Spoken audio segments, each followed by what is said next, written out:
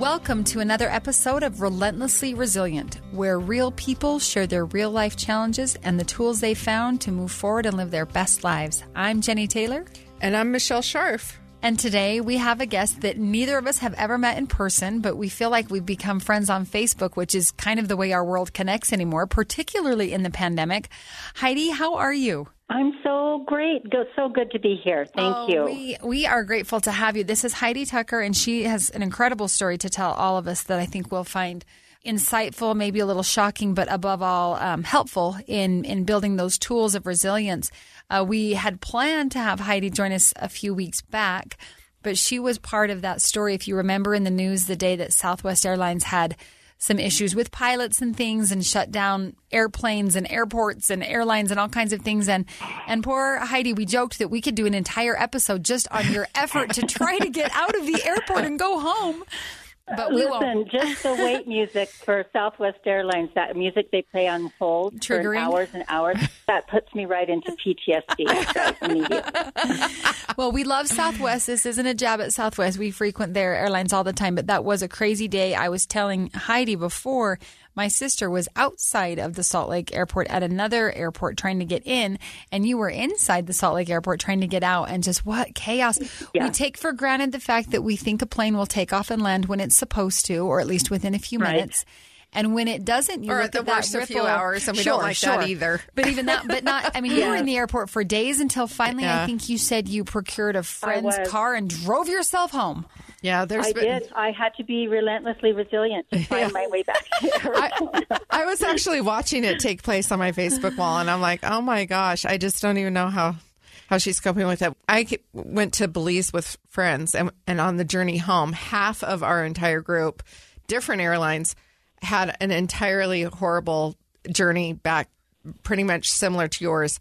I ended up going to pick up two of those people from Jackson Hole, Wyoming, because that's as close as they could get to Salt Lake. Wow. Well, Heidi, we're glad you're home. We're glad you're safe. So glad. We're glad you're here today. Could you go ahead and introduce us to you, introduce yourself to our listeners, kind of let us know who you are and a little bit of your background? Yeah, absolutely. I am a mom of 4 married kids who have given me 11 beautiful grandchildren now. And I love being with them. I love hiking in the mountains. That's my favorite get out. And it's just sort of my meditation and my time for prayer and to just consider and organize my thoughts about what am I doing here in this life. And I love being outdoors. And late in life, I discovered that I am an author.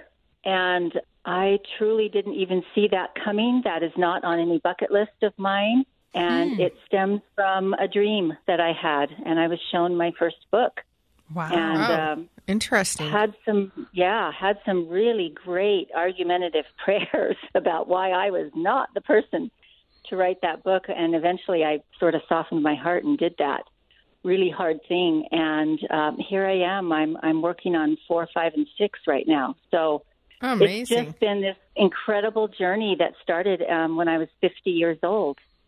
So we never know. We never know where life is going to take us. And those callings in our life, boy, they just keep cropping up regardless of your age and where you are in your life.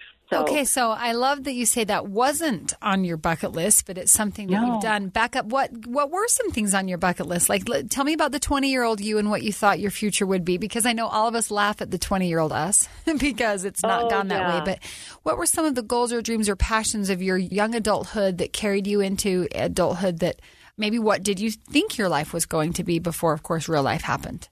Right. Well, I grew up in a family of 6 children. I'm the oldest of 6.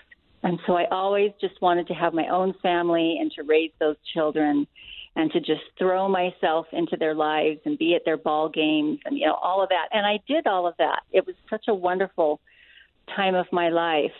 And so I just knew that life was good and it was happy and I had these boxes that were going to be checked.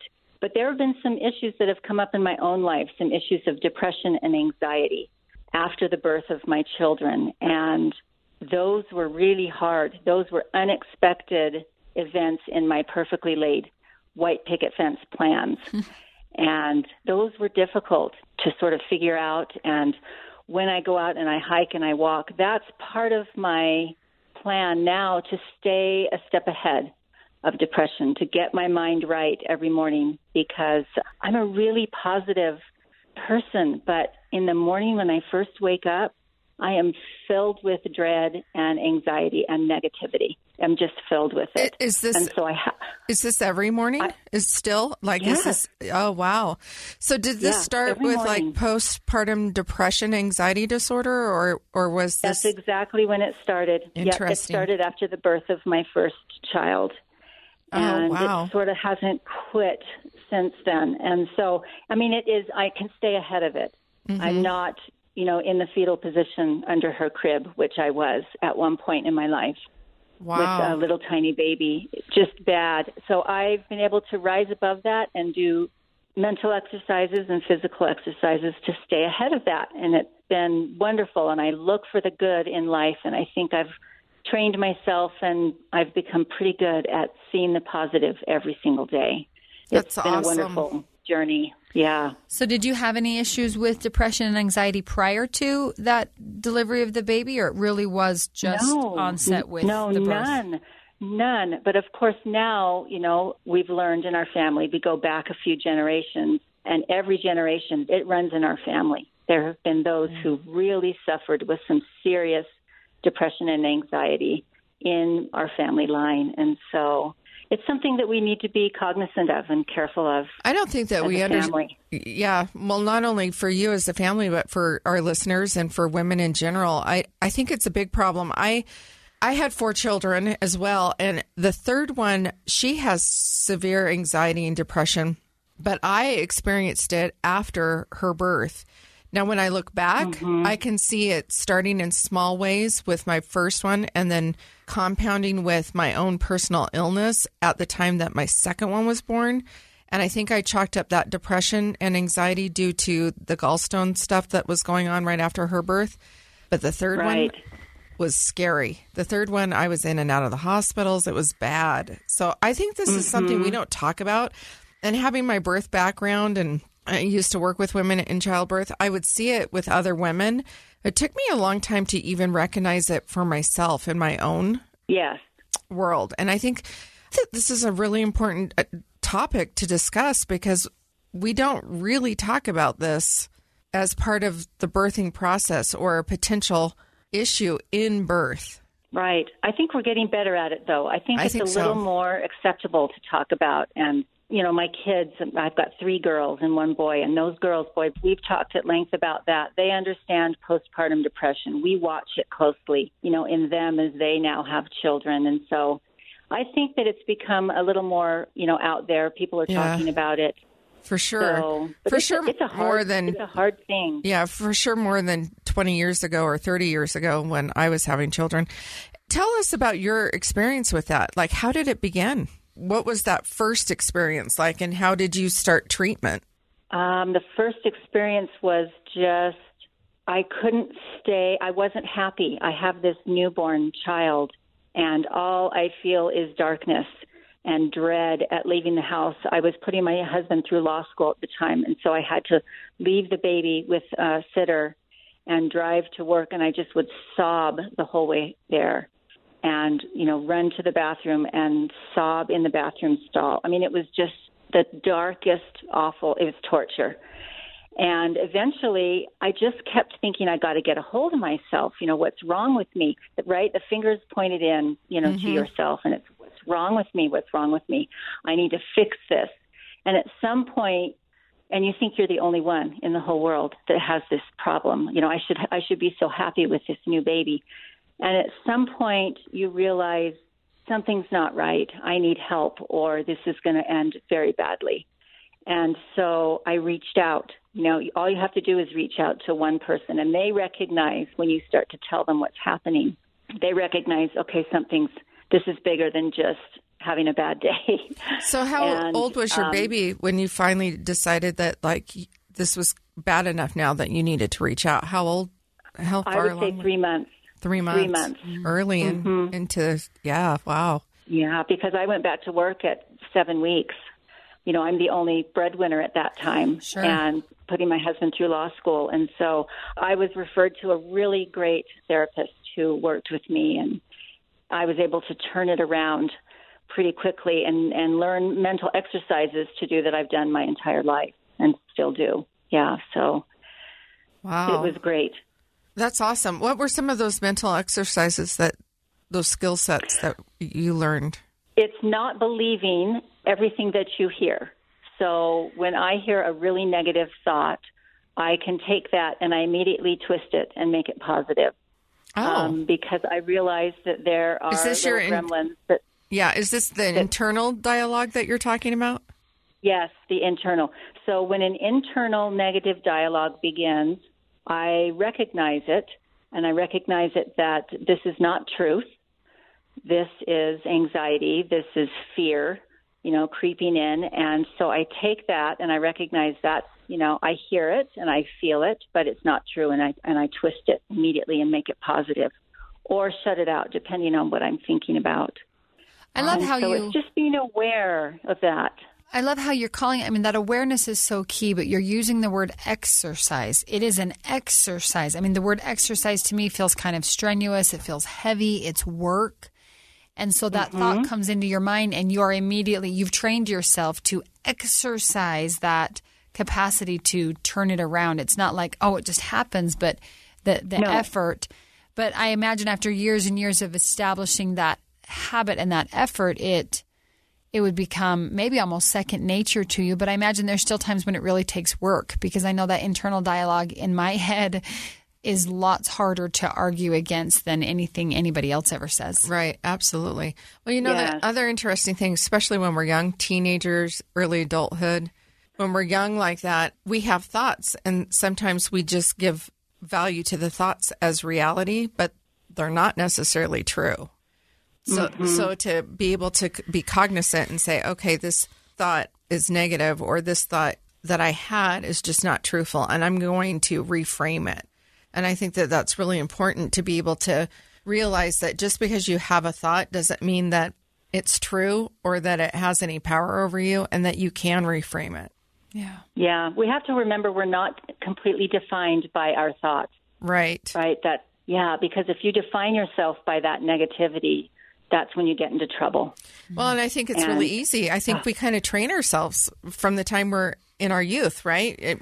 When we're having these thoughts, we don't really have a class at school that are like, you're going to have lots of random thoughts in your head. And when these thoughts come into your head, don't listen. That you don't have to listen. You don't have to give them power, right? We don't have that class. And so you're a teenager, you're going through life, you're hearing these negative thoughts. It's reinforcing, because that's how our brain builds upon itself, right? It reinforces. And then all of a sudden we're believing this. And now it's become true for ourselves. And that's where the danger lies, right? And then you're in your 20s and you're having kids and you're piling on a lot. So what a great skill set. Yeah, incredible. To be taught early on. I use it all the time. I mean, just this morning I woke up and I had a big weekend. I did a ton of speaking down in St. George. So I'm kind of tired. But anyway, I wake up, right, and it's so dark here in Utah right now. The mornings are so dark, which is hard for me. And I just laid there in bed and I thought, I could just stay here, all day. And I thought, nope, and that takes effort, right? It's action. Right. Despite what I'm feeling and thinking, I got to get on the mountain. And so I just threw my clothes on and ran up the mountain, and I came back a different person. That's I awesome. love that. So, but it takes effort. That doesn't come naturally to me. I have to make that exercise happen. Right? It's discipline. Yeah. It's not allowing yourself to have the excuse to lay in bed all day. Well, I love that. The awareness, and maybe that's what the discipline is, the awareness and then the action. Because I can be aware all day, every day that I need to do this, or I shouldn't do that, or I should, change my thoughts. Being aware is a huge step, but it's the action you take once you've got that awareness. And maybe that's that discipline you're talking about, Michelle. But how do you know that's motivating to me? There's days when my alarm goes off, especially this time of year when it's dark and it's cold and my bed is warm and snuggly. Even if I'm not asleep, sometimes it's hard to motivate myself to get out. I don't go hiking. I usually get up and go to the gym. And it's not because I'm a physically fit person. It's because it's for the mental health I try to have on a day-to-day basis, that if I lay in that bed a few more minutes, I'm not going to have time to go get my body moving, and I will regret it all day long. So. Yes. Yeah. When I hike, it is not for physical fitness. That's a nice little side benefit that I get from it, but it's purely for mental and spiritual healthy. That's how I get healthy. All right. Well, we are going to take a quick break and come back and just jump kind of right into your story. And we want you to kind of take us down the different roads that you have taken and let our listeners know what it is you faced in your life. We'll be right back.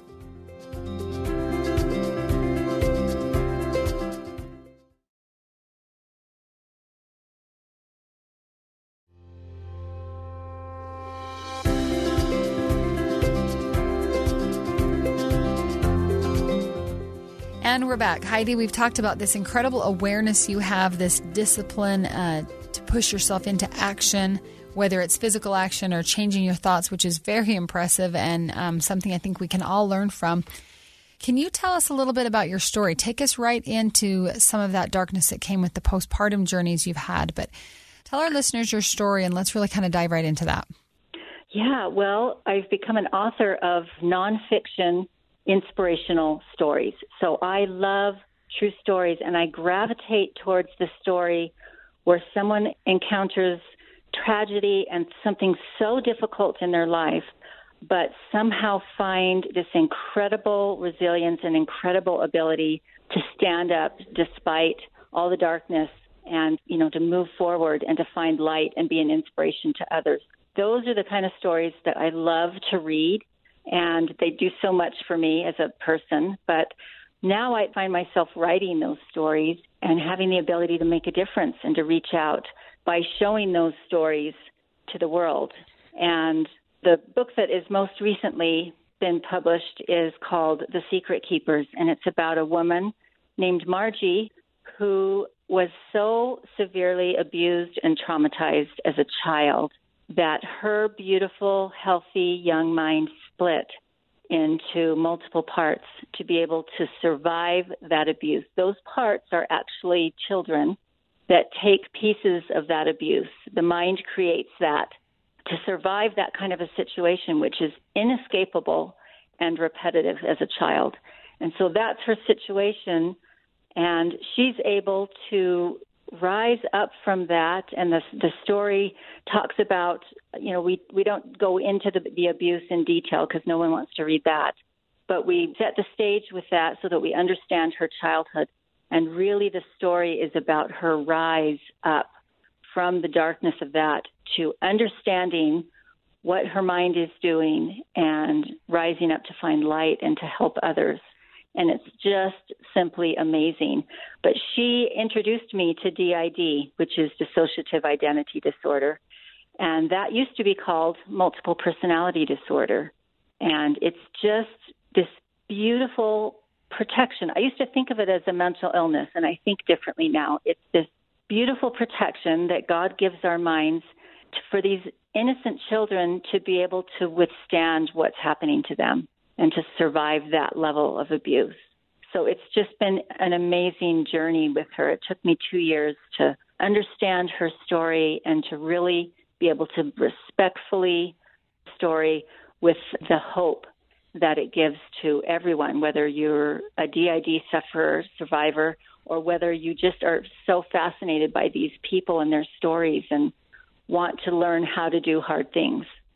That's awesome. Well, that's pretty much, we have a lot in common here.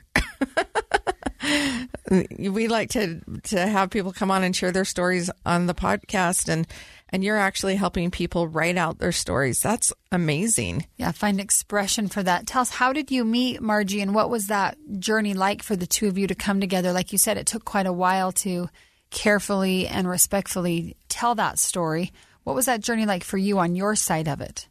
Yeah, she reached out to me because she had read my first two books, Finding Hope in the Journey and Survey's Song, which is an incredible story about a woman from Africa.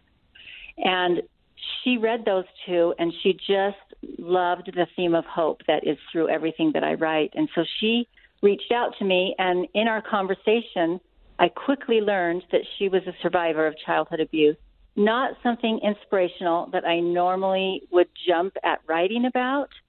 But the difference was that what I heard on the other end of the line was this incredible gratitude for life and just for so many things of beauty that she could see in her life despite where she had been. So she didn't let that abuse define her. She chose to rise up from it and to do something with it and to help others. And so it really caught my attention. And I feel like God puts me in the path of who I need to write about. And certainly we both feel strongly that that's what happened. So I started on this journey of writing this, and we had to do a dance, right? We had to understand each other and love and trust each other so that those little parts would come out and tell their story, because they deserve to be heard. And I spoke with so many therapists and read so many books about DID to have a real understanding, and we were able to do that. And I feel it was hard work. I heard some things that I, never made it into the book because nobody wants to know that. Some really difficult issues with the abuse, but I felt protected, and I felt like it was a mission of mine to tell her story to help others. And I believe that we did that. Her story could be a Stephen King novel, but I'm not your Stephen King author. I write about hope, and I write about rising up and inspiring people's lives. And she has that. There is hope throughout her story, and it needs to be told. And I'm honored to be just a part of her to do that. When the book was almost finished and we were just finalizing the final details, she said to me one day, for my entire life, I have prayed to have this trial taken away, and I prayed for peace. And for the first time in my life, I think that maybe that prayer isn't going to be answered in the way I thought it was, which was that I would have this miraculous healing. And she said, I think maybe I'm going to find peace by helping others.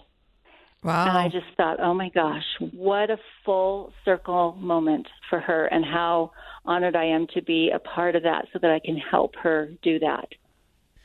That is beautiful. Heidi, can you explain to us a little bit, maybe give us kind of a DID 101? Like you said, most of us are probably more familiar with the former name being used as multiple personality disorder. We would probably in our minds emphasize that word disorder. Like you said, think of it as a mental illness. We'd think of it, there's probably some stereotype and some stigma about that to think that one mind could be several minds. We have seen movies. I can think of a Stephen King movie I've seen that kind of depicts this, and it's incredibly creepy and haunting, not hopeful at all. So can you give us kind of a little Psychology 101 on what you learned, not only in working with Margie, but also through your studies of this diagnosis, that can kind of help us see a better understanding and maybe remove some of that stigma so that we can see the beauty and the hope that you've helped bring out in your writings? So first of all, think of yourself driving home from work or driving home from the office or something, or any errands that you've done, and you're driving down the road and you get to your destination and you don't even remember the drive, right? Because your mind went somewhere else. You're ticking off all the things you need to do that day or whatever it is. That's a form of dissociation. So you've dissociated.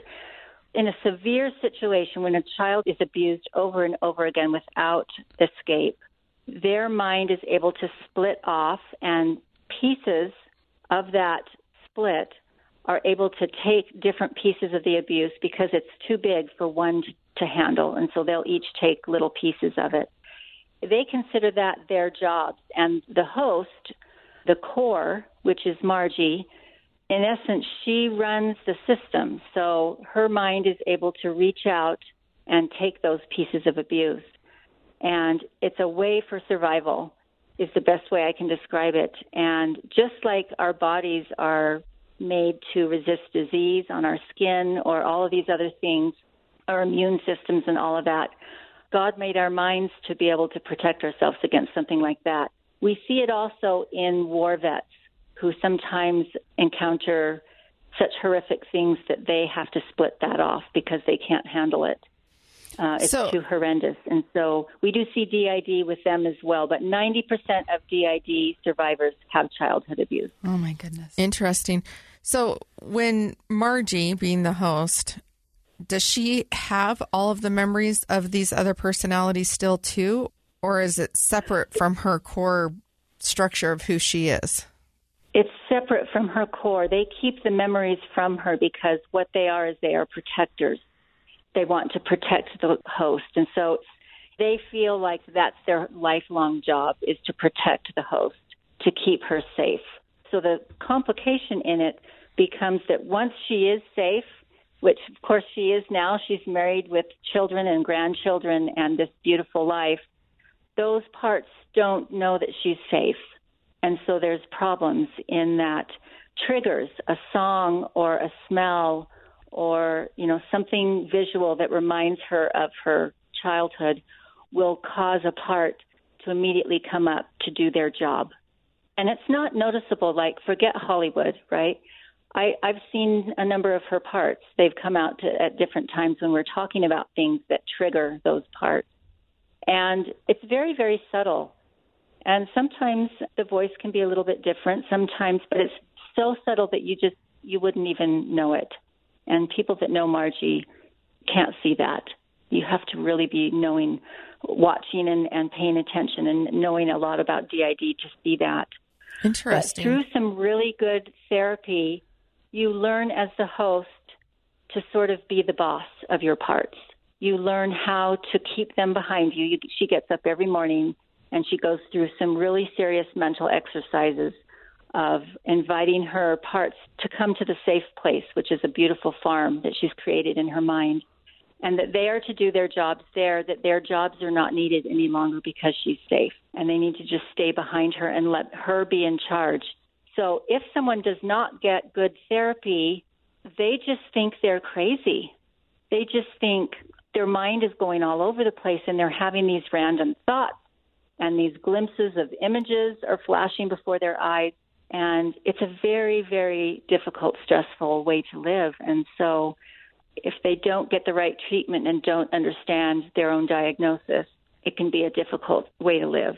But she has been able to rise up and really conquer that and work with her system and understand that. And it's just been beautiful to observe. That's amazing. We need to take a break. When we come back, we need to wrap this up, but there's so many things that I want to spend another hour on this. It's really fascinating content. We'll take a break and we'll be right back.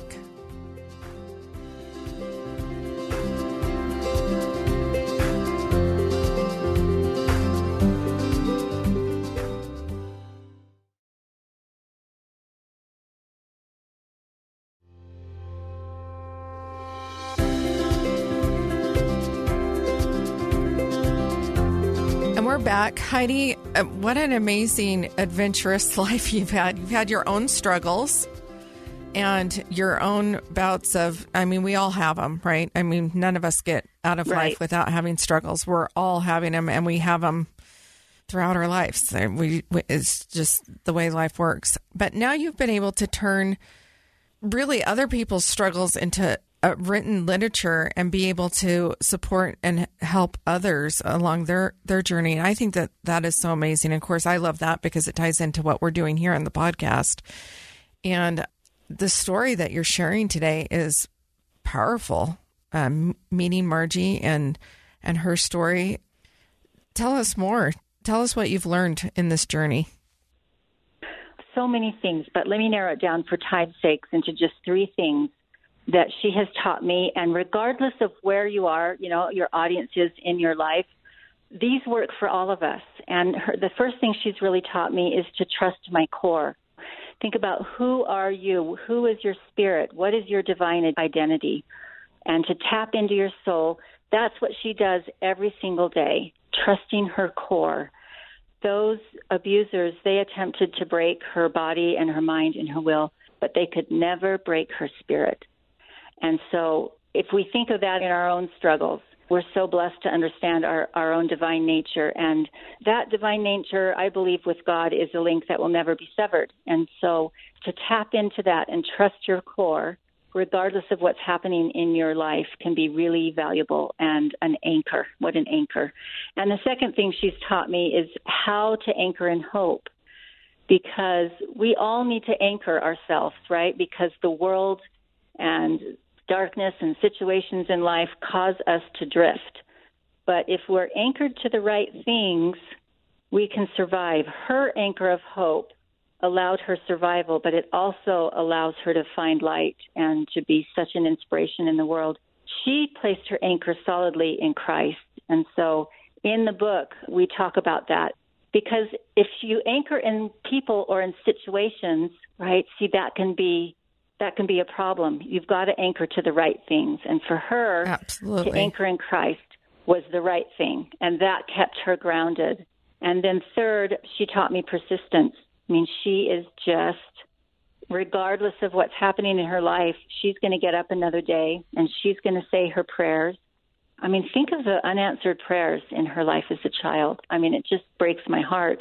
And even as an adult, in just trying to get through and to manage her days and to move forward and not feel some of that negativity that wants to seep into her life from those parts.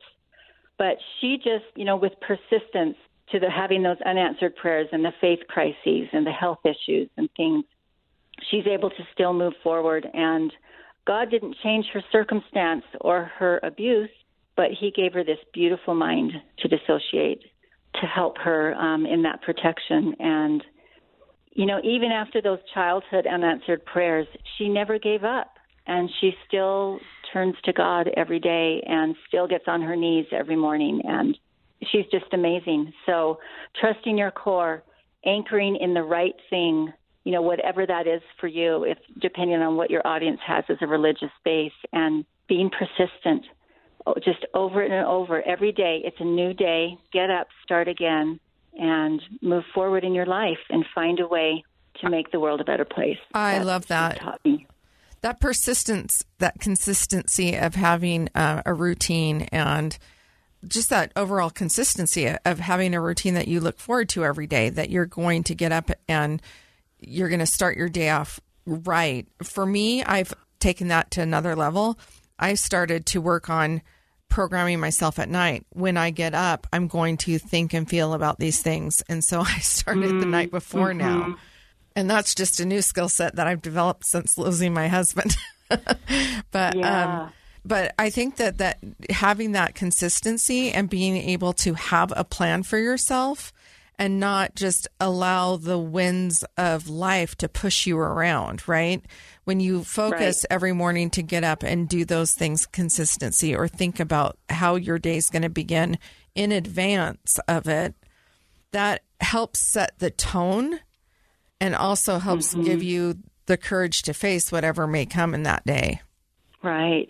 Yeah, that's really beautiful. I love it. And to be really flexible, too. In, sometimes answers to prayers and paths that we're going to be on in our life, that we're nudged on, in a spiritual sense, we're nudged a certain direction.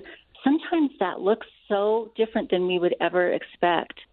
And I think it's helpful for us to see that and to recognize that, okay, it might not look like what I think this, so righteously desired prayer that I'm uttering over and over again. I think, the answer may look different than we ever thought. And I remember when we were sitting at a table signing 200 books for a big promotion that we were doing when the book first came out. And we sat down and I started signing with her, and she was signing her name on the front inside cover as well. And she was just kind of sitting there for a minute. And I said, "Are you okay, Margie?" And she said, that little girl's words were secret for so long. And look at this book. Here they are. She is finally going to be heard. And I told her, I said, "Margie, I have book orders for England and for Ireland. That little girl's words are going to be heard, and that little girl is going to be loved all over the world." And of course, we both just cried, I have chills. I mean, it was something that she could never have ever seen, but see, she was persistent. She still marched forward, even though she didn't see the answer of what she thought she should see, beginning as a little girl and even as an adult. And so I think we have to be careful, because we feel like we know what's best for us and what our future and or what we just those can't answers see the should look like. possibilities, right? Right. Sometimes we just can't see the Yeah. possibilities. So, or we think their possibilities are limited. And sometimes when we kind of suspend what we think should happen, then we can allow that miracle to open up and find out how to move forward. The word I keep thinking of in all of these beautiful lessons you've learned is perspective. It's a change of perspective. You know, sometimes those of us who pray to a God that we're hoping will give us our answer, we have to change the perspective of what that answer might be, or change, like you said, to trust in your core. Well, before I can trust in my core, I've got to get a clear perspective. What is my core? Who am I at my core? I really appreciated that lesson. I was thinking that this past weekend, I had quite a difficult time with my kids, with things just piling up. Just had one of those days where I could just feel the day was off. I was off. The whole day was off. The weather was off. Everything felt off. And I was kind of chastising myself like, come on, Jenny, pull it together. You know, like we do. You should be fine. And to thinking, I didn't think to tell myself, okay, Jenny, remember who you are. Remember what's at your core. Remember, some of these little things don't matter. What a different conversation that would put in my head if I changed that perspective rather than chastising myself for feeling down.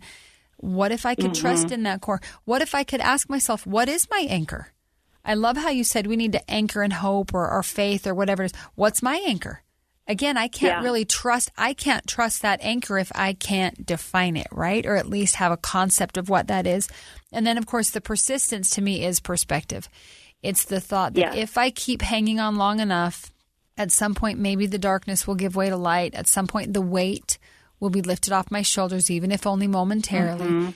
And so having that perspective, you know, I can't imagine the true dissociation from one part of a personality to another. And that's not something I've experienced. It's not something someone I know or love has experienced. So I've only ever read it in books or seen it in movies where it's probably not very accurately portrayed. Like you said, it's dramatized. It's Stephen King and everything. But I do love how you've even changed the perspective on what most of us would call a mental illness to say that ability to dissociate.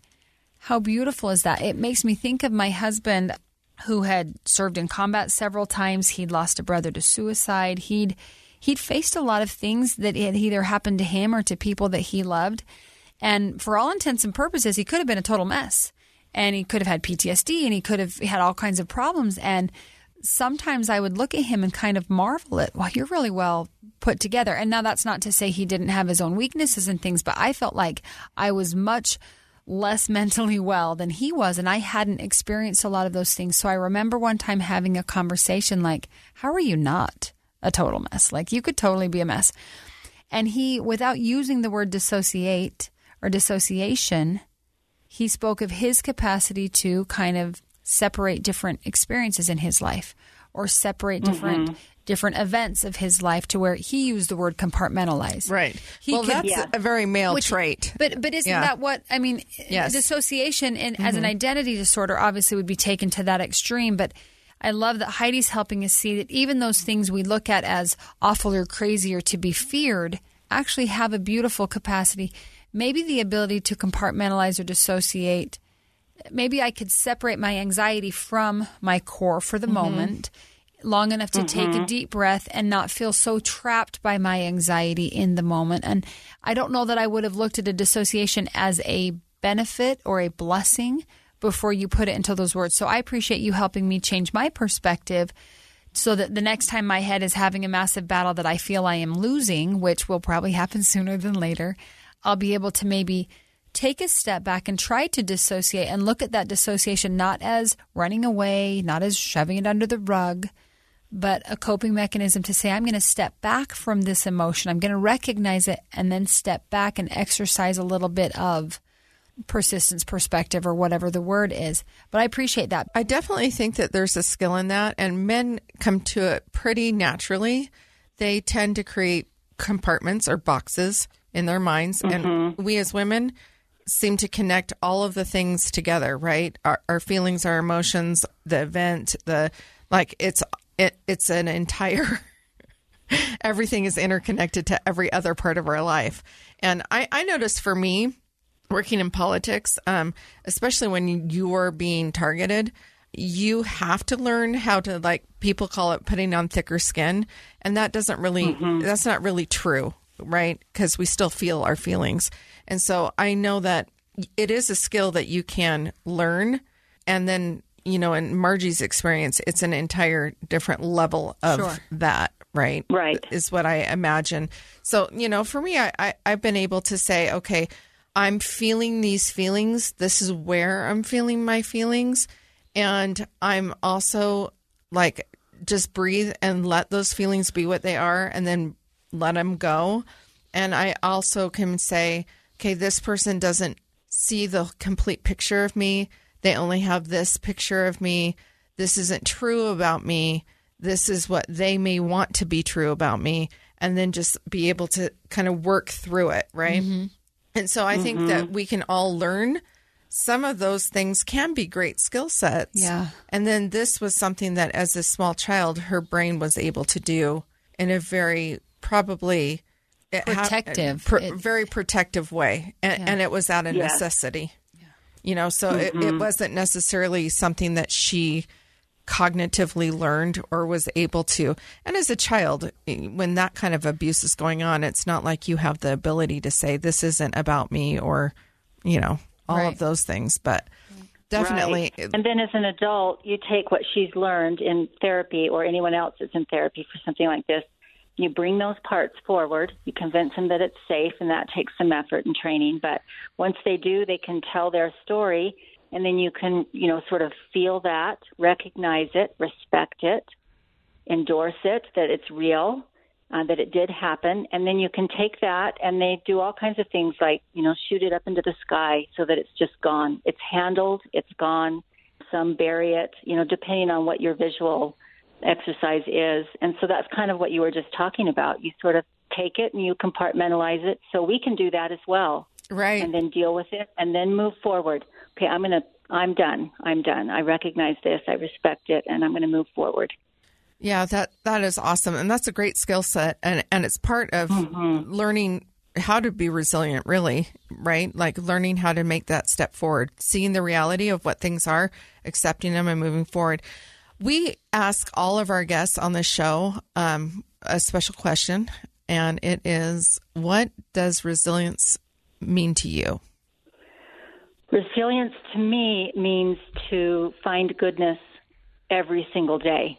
In my life, in people, I feel like that's a little bit of a gift of mine. I've always had the ability to see people and to just see their goodness and to feel it regardless of what they're showing on the outside. And I just really believe that. That helps me to move forward and to sort of focus on my own strengths instead of my weaknesses.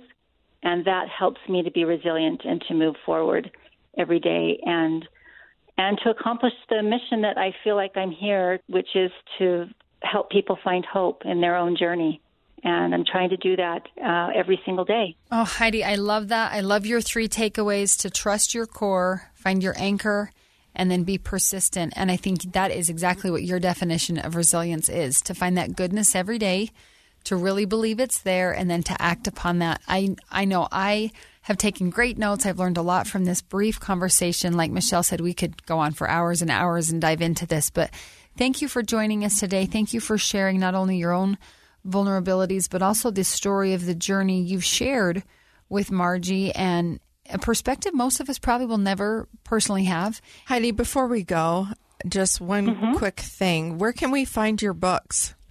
Oh, yes. You can find me on HeidiTucker.com.